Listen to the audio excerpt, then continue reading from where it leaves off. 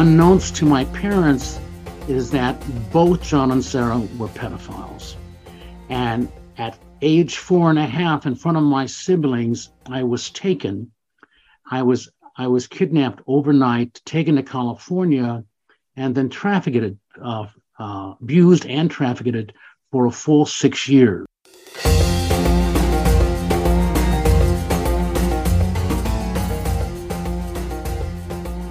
Hi friends, this is Read and Write with Natasha podcast.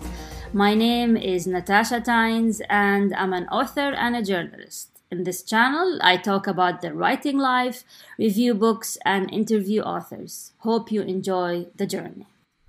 Hi everyone, and welcome to another episode of Read and Write with Natasha. Today we have with us author Antonio Salazar Hobson.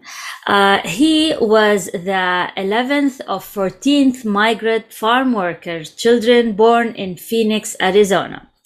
Antonio, at age 4, was kidnapped by a childless, middle-aged white couple and was trafficked until the age of 10.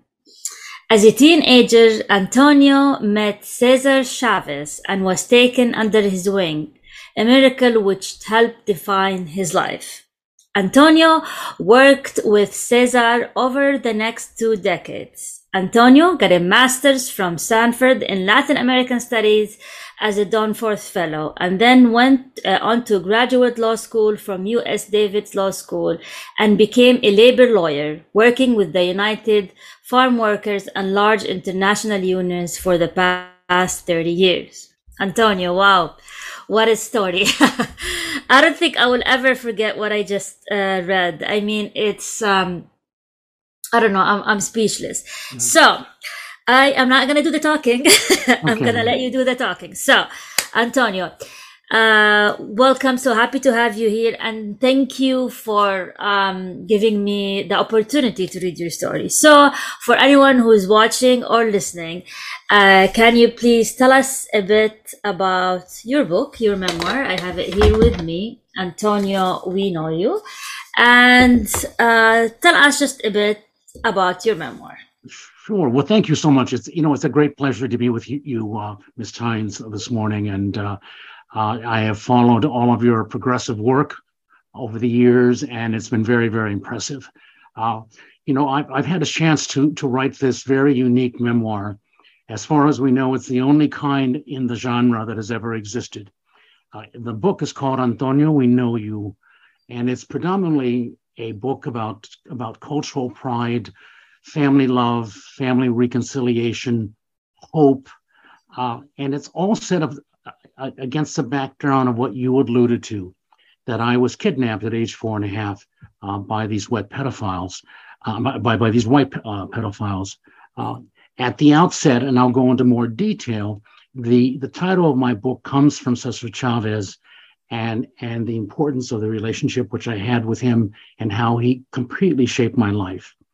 I'd also like to just begin by saying that the foreword of my book is by Jimmy Santiago Baca, who is the most famous poet and author of the last 40 years for Chicanos in the country, if not the world. And the book is being translated into Spanish. It's been fully translated. And now, as you've alluded to, my parents, Jesus and Petra Salazar, were migrant workers, and they worked the national fruit picking circuit throughout the United States for over 40 years, which means they never had a permanent home for themselves or their children. I am the 11th of 14 migrant children, and my family landed in Phoenix, Arizona, in the first projects built there. And astonishingly enough, you'll hear my name, Antonio Salazar Hobson. All right, that's a very important fact here. The Hobsons lived virtually next door to where the Salazars were, within 100 feet of them. And they were childless, they were white, and they spoke Spanish, and they were the only white people who had ever befriended the Salazars, because we keep within our own culture. And unknowns to my parents is that both John and Sarah were pedophiles. And at age 4.5, in front of my siblings, I was taken. I was kidnapped overnight, taken to California, and then trafficked, abused and trafficked for a full 6 years, which was, of course, a very, very debilitating, soul-searing experience.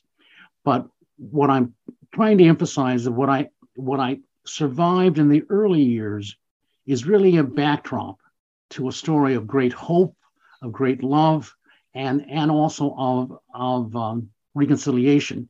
And I feel like a starting point is I didn't make it without any saviors in my life. Mm. My initial saviors were the Mexican families that I met along the way between the ages of 6 and 13, who befriended me, who took me under their wing. They never knew my true circumstances, but they knew I was a lost kid, and I was just accepted and fed.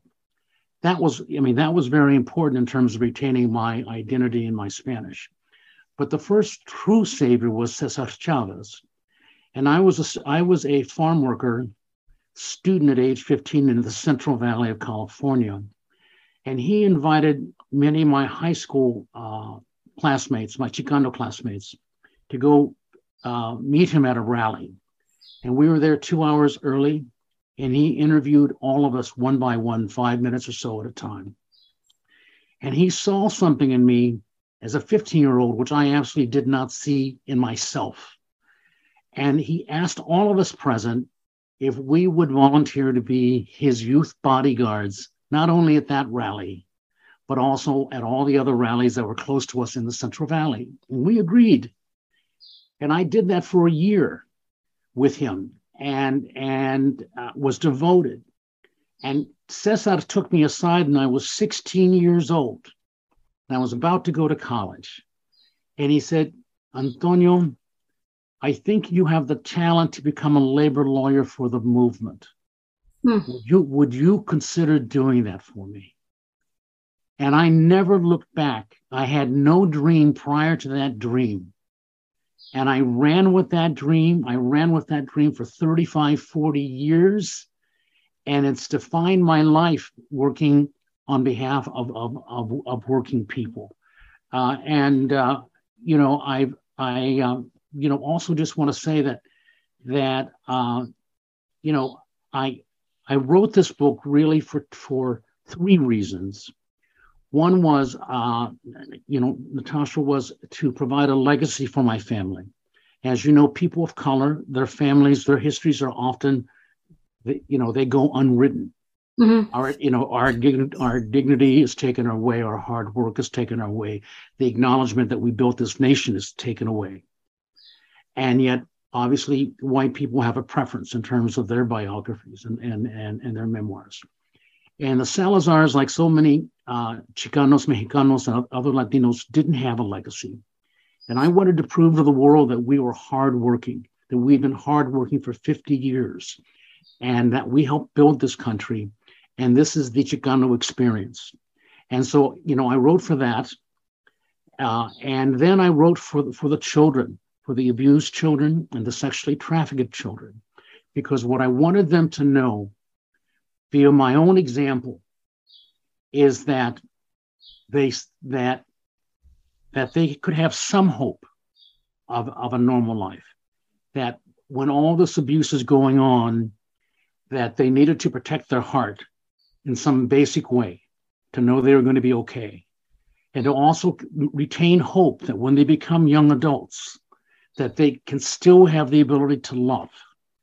And through my own example and through my own loving family, which I developed in my own 40-year marriage and what have you, and my own children, I was able to achieve that. And so I'm hoping that this book helps those in my community of without regard to color, white child, brown child, black child, Asian child, it doesn't matter. We need to protect. And the third reason why I wrote this book, Natasha, is that we have had very few people on the national stage to talk about child trafficking, child mm-hmm. abuse, mm-hmm. and it's mostly been white leadership. And I'm not saying that there's insignificant people of color who brought this forward, but I know of no Latin voice, no Chicano voice, no Mexicano voice who says, A, I went through this. B, I know what it's like. C, I'm here to provide hope that we can make it. And D, we need our seat at the table to discuss how this phenomenon, which occurs hundreds of times a day in this country, gets addressed. It's been swept under the rug for centuries, certainly the last 50 some odd years. And it's only been with the recent court decisions with the Epstein case, apparently as late as yesterday, that she may get 30 to 50 years now, that we've had any sense that of justice. But I want to be part of that justice table for us. And so, my book is really unique, and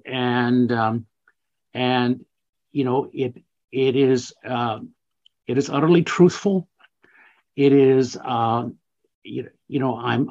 very lucky to have survived. I came out intact only because my mother, Petra, loved me. And I was with her until I was 4.5 years old. And I was a mute child, meaning I didn't speak. So I was the only mute child out of 14. And so I received a lot of special attention until she eventually taught me to speak Spanish when I was, almost 4. And she showered me with attention. So when I was taken, I just thought of 2 things. I need to get back to Petra, my mother, who loved me and taught me to love. And I need to get back to my family. And I had thousands of memories. I have an extraordinary memory already, but I had thousands of memories of my family. And they were loving memories. And I knew that was my family. And I was in a horror story that I was stuck in for at least a decade. Now, but I had that North Star. I was going to find my family somehow, some way. And it took me a couple of decades. But you'll find in this story not only great love and hope, but family reconciliation. And that's something which your readership, should take great interest in. And the family came back together after I returned. So, people, often ask me, how was it that I survived? How did I even begin to survive with what happened to me? And what I would say is that if I hadn't had my mother in my mind, I couldn't have done it. If I hadn't had my family and the thousands of memories, I couldn't have done it. But I knew that I belonged with them. And I knew that I could still love. And so I just stayed within that very limited set of circumstances and held on, because I knew that I had no other choice but to hold on. So I always had persistent hope. I never gave up. And that's not giving up is really what made me what I am today. It was Cesar Chavez who said, Antonio, you have the talent. You are talentoso enough to be a labor lawyer. I follow that. And then I knew where I was going with my family. And so that gave me the strength to get the advanced degrees that I received. That gave me I'm the only person in my family that has gone past the 7th grade. And I said to myself, who else in my family can articulate what we went through, our hardship, our dignity, our building of this country, within my own family of 14. And I said, well, I think that's me. And it wasn't an easy book to write, let me tell you, as you can tell.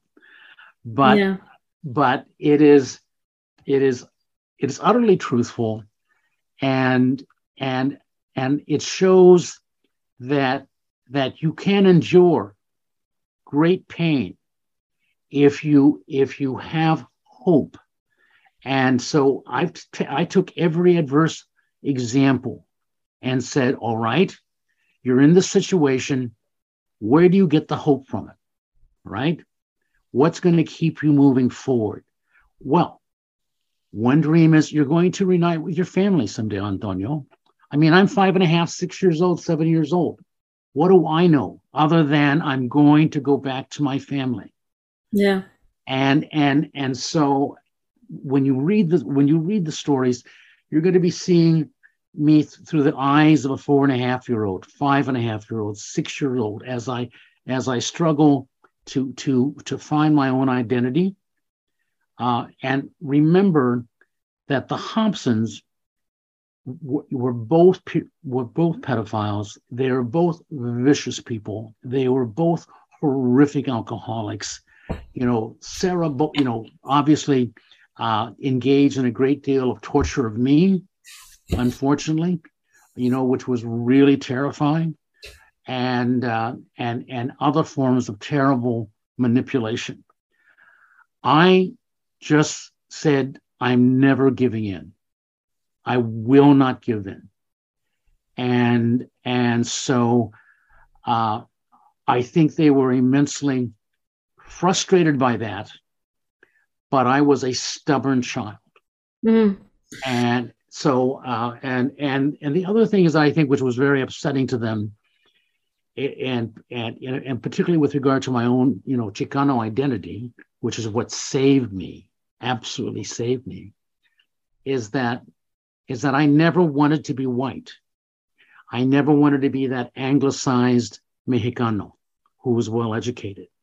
I wanted to be with my own people, speak my own language, eat our food. I have a couple of degrees in Latin American history, so I'm mildly educated in that area. And I thought, looking at the Mexican experience, well, my experience is one of the Mexican experiences in this country. The Salazar's experience is one of the experiences in this country, and it needs to be known. So, it's really, my hope that this book penetrates your readership, and they see that it's very loving, that it's not about exclusively this early abuse. It's certainly the backdrop to the book. But then I prospered, and I prospered with saviors. I prospered with the mother's love, with the family's memories. And then I made it. And at the same time, I followed the dream that Cesar had. And look what I've done with that dream. For 35 years, I've been at the head of labor movements supporting the UFW statewide, nationally. I've known Dolores Huerta for 38 years. I mean, these are people who gave me strength, and so they shaped me, and so I mean, I'm eternally grateful, for that,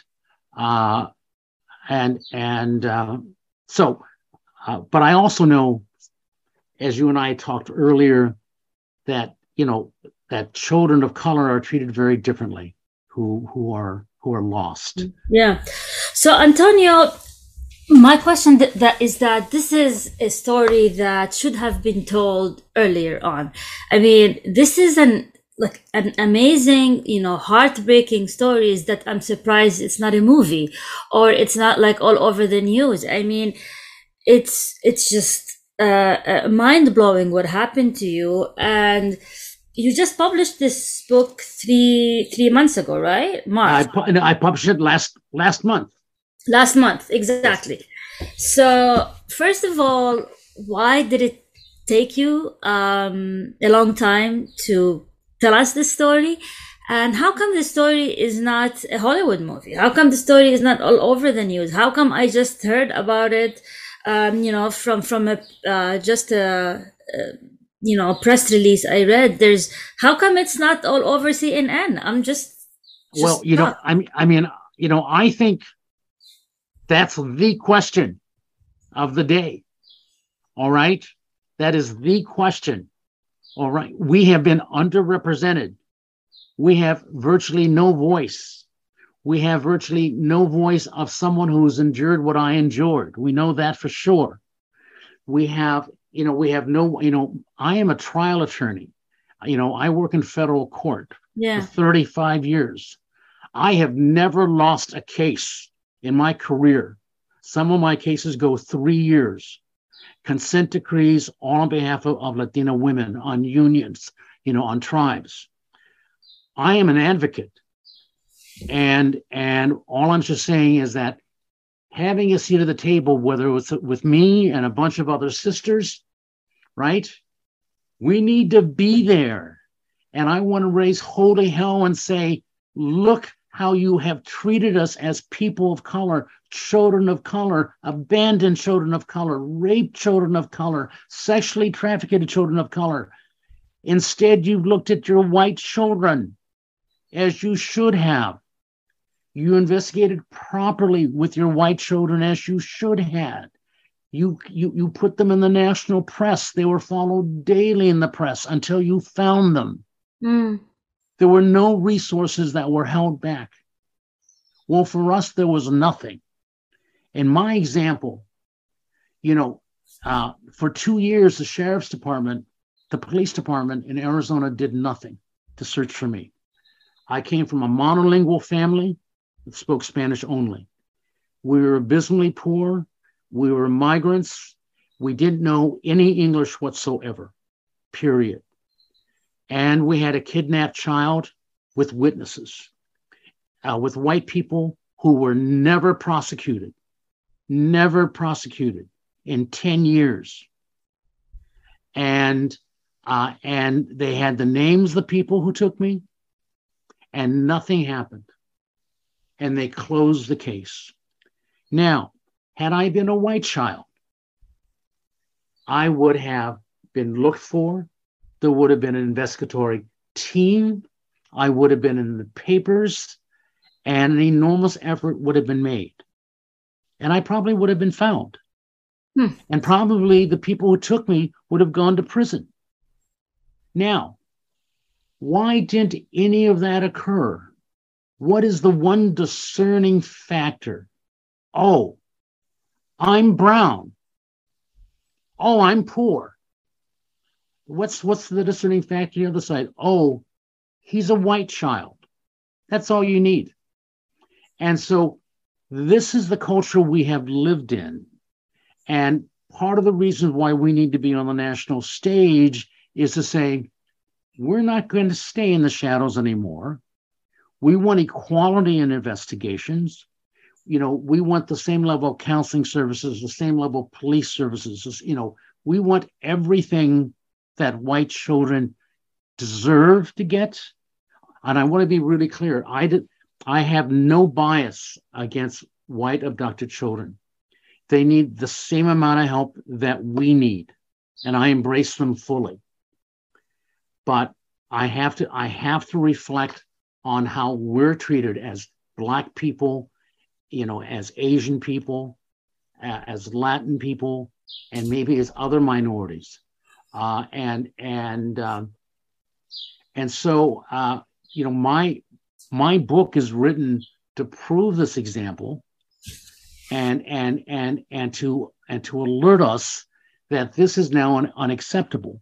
Now you'll notice, Ms. Tynes, that in the last year and a half, finally the national press has started to pay attention, right? Now this has never happened before. This phenomenon has existed for generations.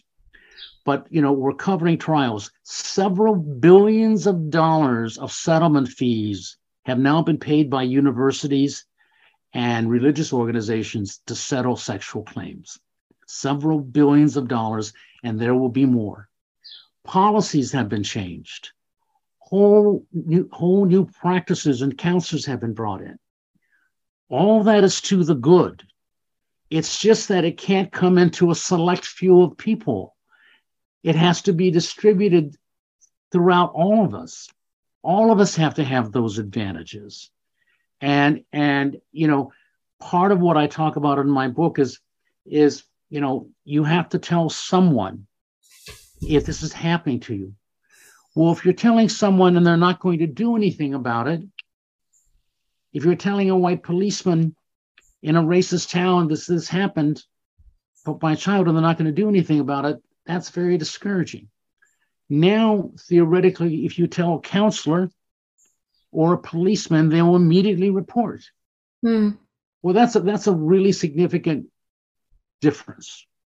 But why did it take so long? Yeah, I mean, for me, why did it take that long for you to publish the book? Was it really hard to write, or you didn't find an agent, or you couldn't, I mean, because your story happened almost 30 years ago, correct? Yeah.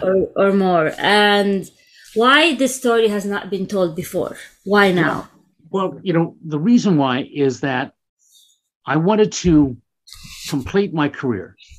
Okay. I wanted to fully know my family, okay, whom I've now known for 40 years. Okay. And I also knew that this was going to be a difficult subject for them to hear about. Okay. Right? Yeah.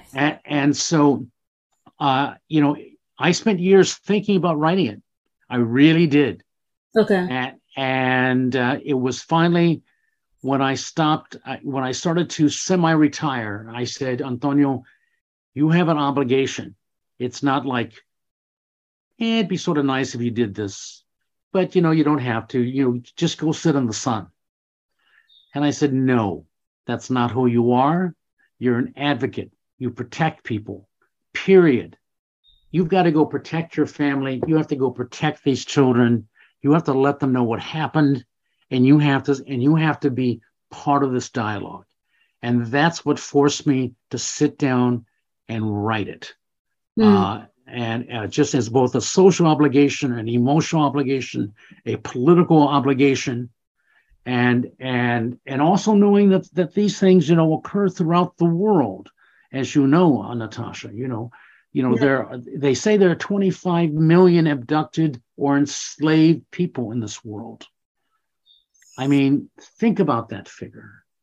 How many of them are, like Chicanos or Mexicanos or people of color? Do you have any figures on that? No, we don't. And I think that's just simply lack of research. Okay. I think if you were to go into most families, large families, you would find that there would be some level of difficulty. Not saying that it would occur, but some level of ignorance on these issues, right? And every one of these families, in order to protect their children, need to be educated, need to know about the resources that they can call. My book has a list of 20 resources in every language that people can call, parents and children alike, as to how to get help. Now, help is really one phone call away. It wasn't like that when I was young. Yeah. And so we're beginning a new generation of responsibility, but whether it's penetrating, whether it's getting through to all the families, right? If we don't have a full national discussion about how people of color are affected, I can only believe that it's not getting through to us. It's a bunch of white people whom I admire. I'm talking about white allies whom I admire deeply. But it's a bunch of white allies telling us how it could be. We can tell them how it is.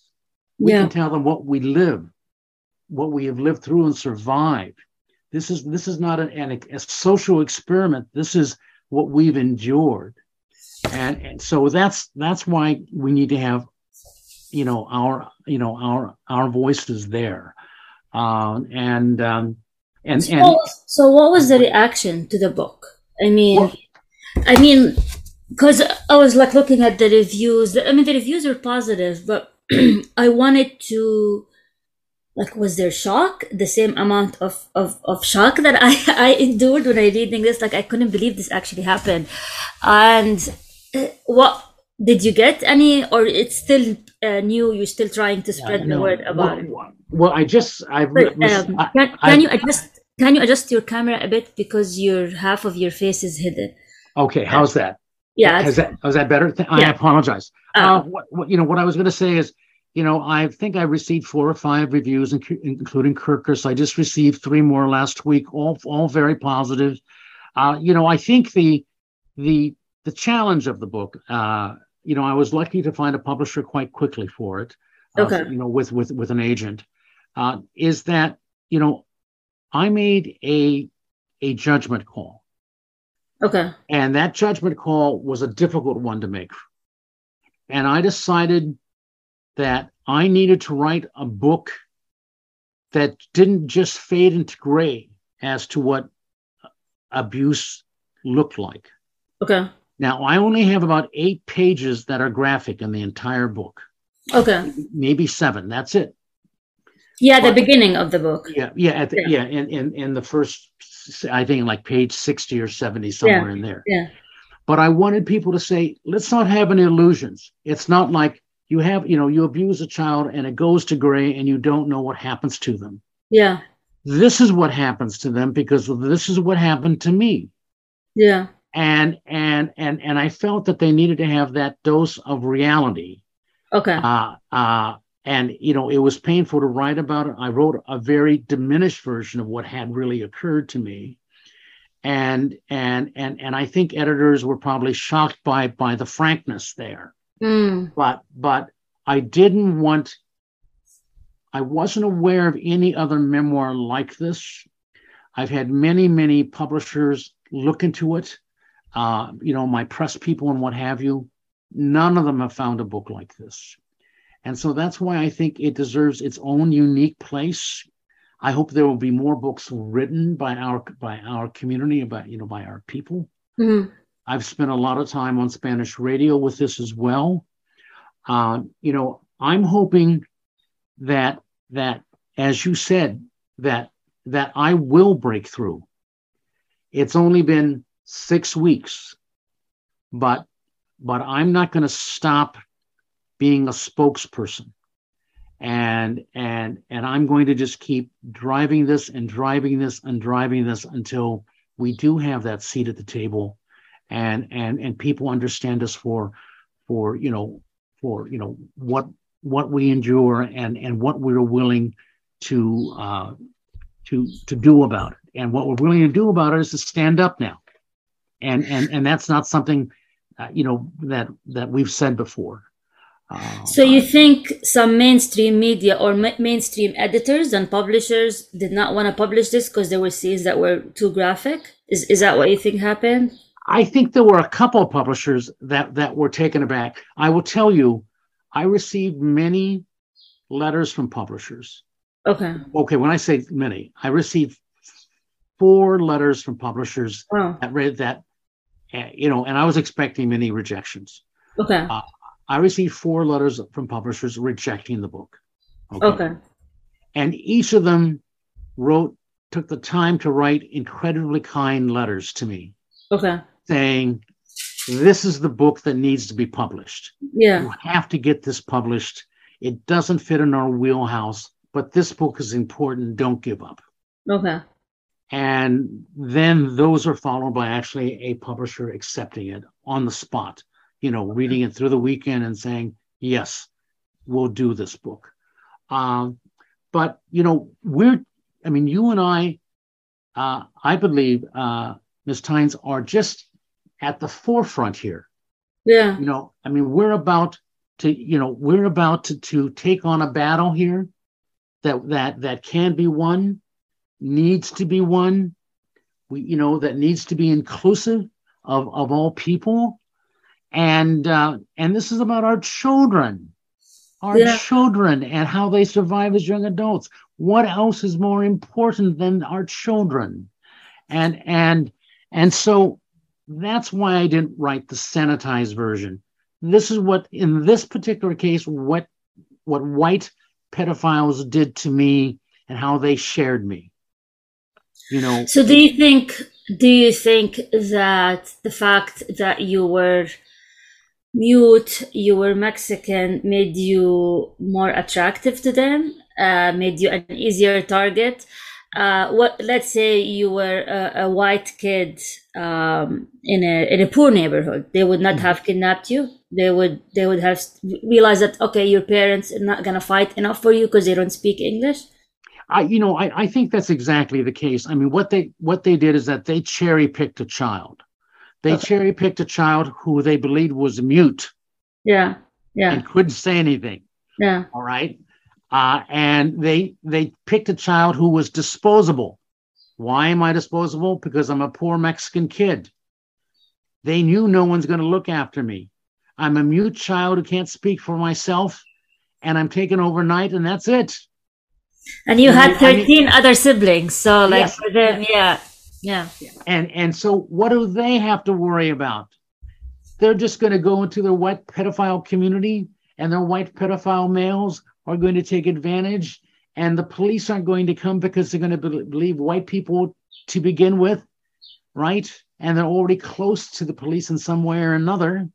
And so with impunity, not a single charge, not, and I'll tell you the one thing that was, it's modestly off topic, but, John and Sarah in my senior year sent me to juvenile hall. All right. And they sent me to juvenile hall because I was an incorrigible child. And I was living in a $3.50 a night motel, which was the cheapest motel for 40 miles on the freeway. Lived there for 4 years and under 200 square feet with two crazy people, John and Sarah. So El Rancho Motel, was it called? Yes, it's called the El Rancho Motel, and there's a picture of it in the book. And so I went there, and they examined me for 8 days, and I looked out my window, and I looked across the street, and I could see the window where John had just been institutionalized for 5 months, saying he had no family. Okay. It's just an odd coincidence. And then what happened is that I met with the counselors, and there were 6 of them, and they brought me into the room, and I was frightened because it was like day 9. I had no idea. I was graduating in 3 weeks. I thought I was going to be sent to reform school. I had almost a straight A average, student body president of 4,000. I mean, I was doing very well. And they went around the table and they said, we've made one determination, Antonio. It's that John and Sarah Hobson are insane. They are insane. And we're passing out our cards to you with our home cell phone numbers. And you can come with us until you leave for college, any of us, and we will get you there. And that was the first validation of the insanity that I lived in. And I was released and tossed out pretty much the next day, to live on my own, and life moved on. But I had particularly, vindictive people, John and Sarah. They wrote to my college and said I didn't deserve any of my scholarships and to disqualify me as a student. So when I arrived at college, I had nothing, and I had to fight back just to get my scholarship. So it was a long daily struggle of holding me back. So what I did is I just said, I'm not going to give up. I'm going to get this education no matter what. And I had a new savior by the name of Norman O'Brown, who came and had my monies restored. But I'm just saying that this is how crazy they were. And once I was able to leave and go to college at age 16, I never went back. And it was a hard life. As you know, I spent 4 years picking fruit in the fields, to make money. And I worked 5 years in canneries. I'm not some kind of bourgeois Mexican, as you can tell. Yeah. And I identify as a working class Mexican person. I have an adopted class status just simply because I'm now educated. I get that. But So why did you keep the last name, Hobson? Okay, now this is a very interesting story. Okay. I mean, I was like, okay, why would you have the name of the abuser on as your last thing? Yeah. Okay. Well, what happened is that I graduated from law school. Okay. And every one of my degrees, my undergraduate, master's degrees, had the name Antonio Salazar Hobson. And so what I did is, on the very first court case that I handled, I went into court and I said, I need the hyphen name. I need the hyphen added because I refuse to be addressed as Mr. Hobson. And, but I didn't want to, lose. I was worried about somehow confusing, the loss of my degrees. And so all my career, I've been known as Salazar Hobson. Obviously now, if I could rip the name from my flesh, I would. But, I was a young man at the time and just trying to survive my first legal job. But you have it on the book. Was it like just to say that this is a true story? I mean, why would you, if, like, as an author, you can you can call yourself Mickey Mouse. I mean, nobody calls, right? Nobody cares. So why would you keep their name on the book? Well, it's because who I am. I mean, if you call me, if you see my email, it's Salazar Hobson, and it is a mistake I think I probably made 38 years ago. I would consider doing it now, but I'm past the Hobsons.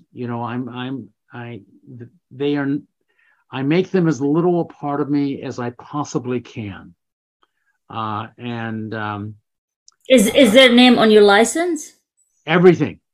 Oh wow. It's. I mean, you can easily go to court and change it, right? I mean, yes, yeah, I could. I guess I could do that one more time, and I mean, and maybe you're inspiring me at this very moment to do it.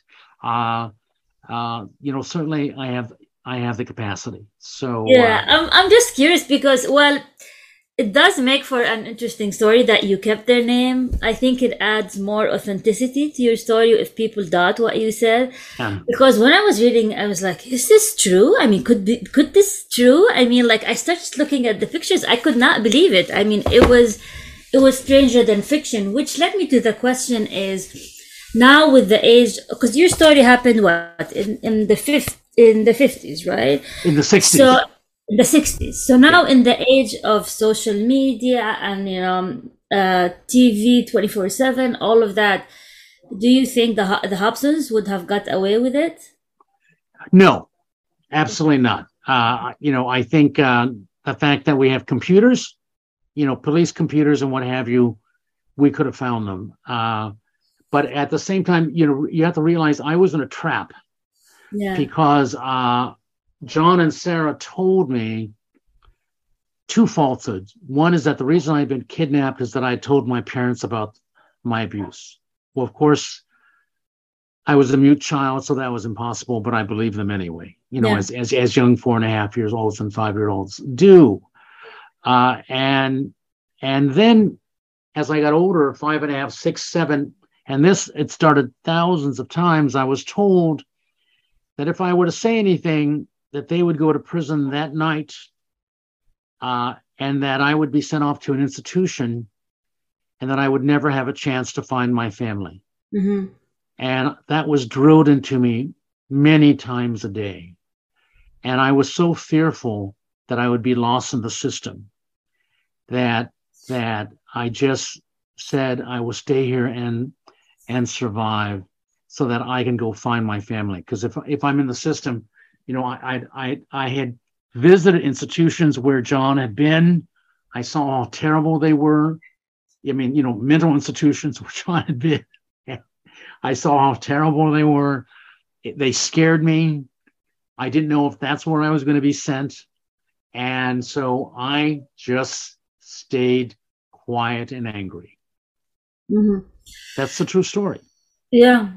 I want to go back to your publishing story. So the publisher that picked up your book, is it what kind of a publisher is it? And how did you find them? Well, did you just send cold emails, or how did that happen? No, I didn't send any cold emails to anybody. Uh, Okay. I I uh, uh, I hired an agent, Leticia Gomez, who's well known, and she has worked with this woman before who was specialized in memoirs.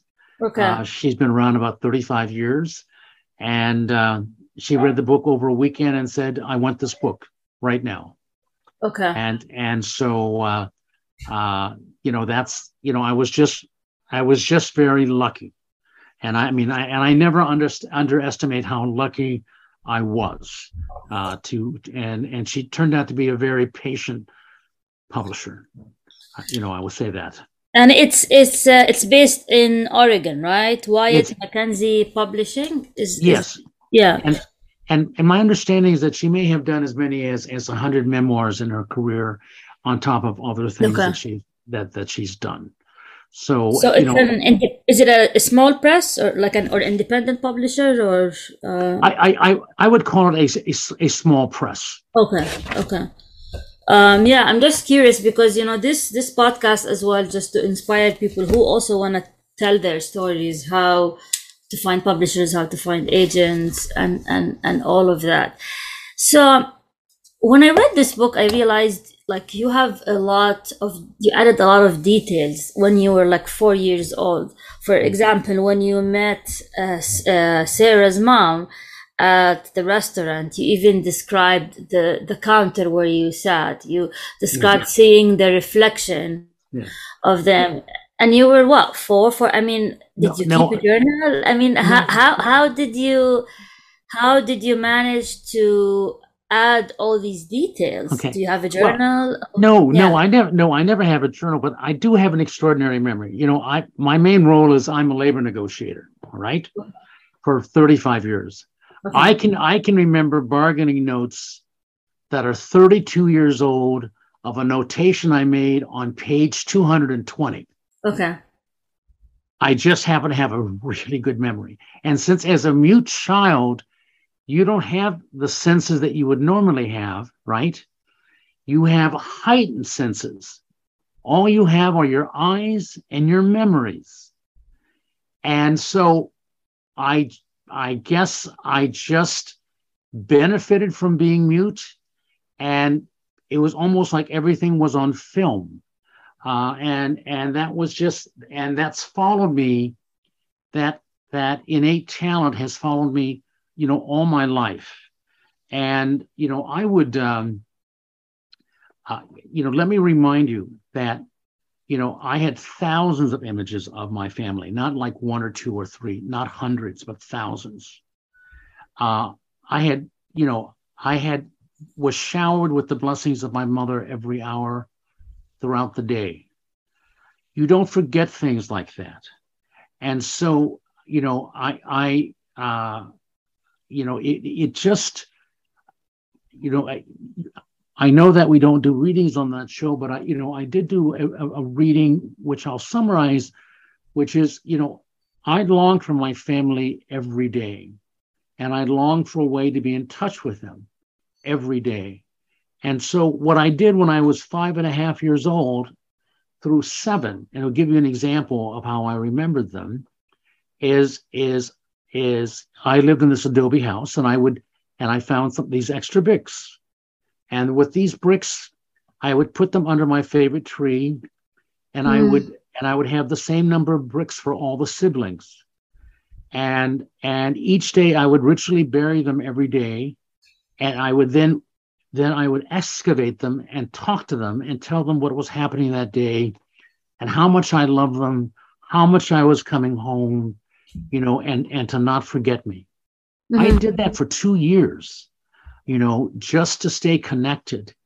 And then by the time I was 7, my mind had really opened, and it turned out that I happened to be a modestly bright child, and that's why I was advanced 3 grades and everything else.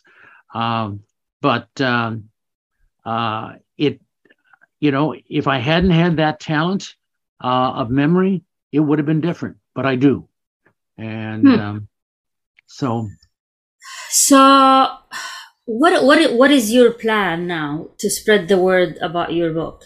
I mean, you're on this podcast, and are you getting the attention that it deserves? Where is people noticing? Are you getting emails from people? Where are you going next with the book? Well, I think what I would do is I will continue to do national podcasts such as yours. Okay. And that's been very important. And I've been able to do, between a half dozen or more of these, and I think that will continue to build.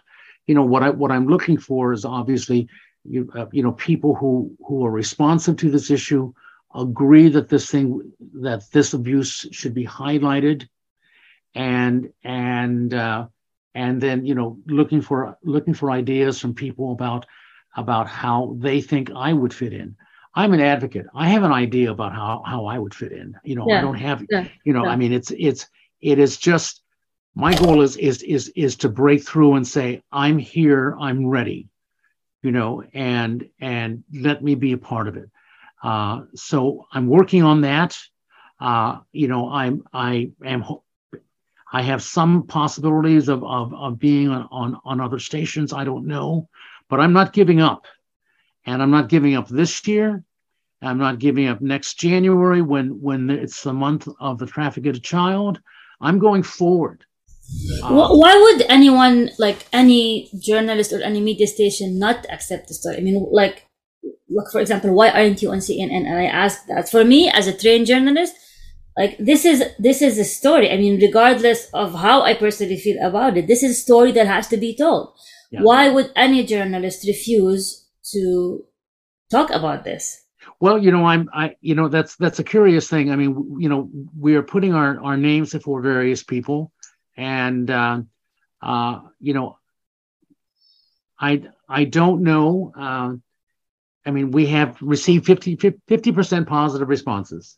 Okay. And so that's good. I don't know why the issue frightens people, it seems like. It just seems like, he wrote a book that's a little too intense. No, it's not too intense. It's 7 damn pages. Yeah. Get over it. Yeah. I mean, I got over it. I'm a mom with children, and it was, I mean, it needed to be told. Yes. Yeah. And then, go embrace this work, because there's never going to be another me like me. There will be many abused Mexican children. There will be many abused Chicano children and children of color every day, right now. That's why there's an urgency to stop it now. And so what I want to be able to convey, as I've been conveying to you so well, and you of course picked up upon, which is, there's no false urgency here. There's just an absolute urgency. This dialogue has to take place. Yeah. And it can't take place exclusively at the hands of Caucasian representatives. It can't take place exclusively at the hands of people who have not gone through this experience. It needs to take place with people who have lived it, shaped their entire lives by it, and have somehow made it a success, and are now willing to talk openly about what happened to them. So I share your own bewilderment, but yeah. I'm not going anywhere, and because I think I owe it to my people. I think I owe it to my family, and and I'm excited that some of the environment is changing. I think I will break out eventually. Yeah. And with you being being known as one of the early pioneers already, but you being one of the early pioneers, and this is going to be very helpful. I can't wait to, release this episode, and it's been amazing talking to you. Like, it's just, I will never forget the story. Yeah. And, any last words you want to say, because we're yes. Yeah.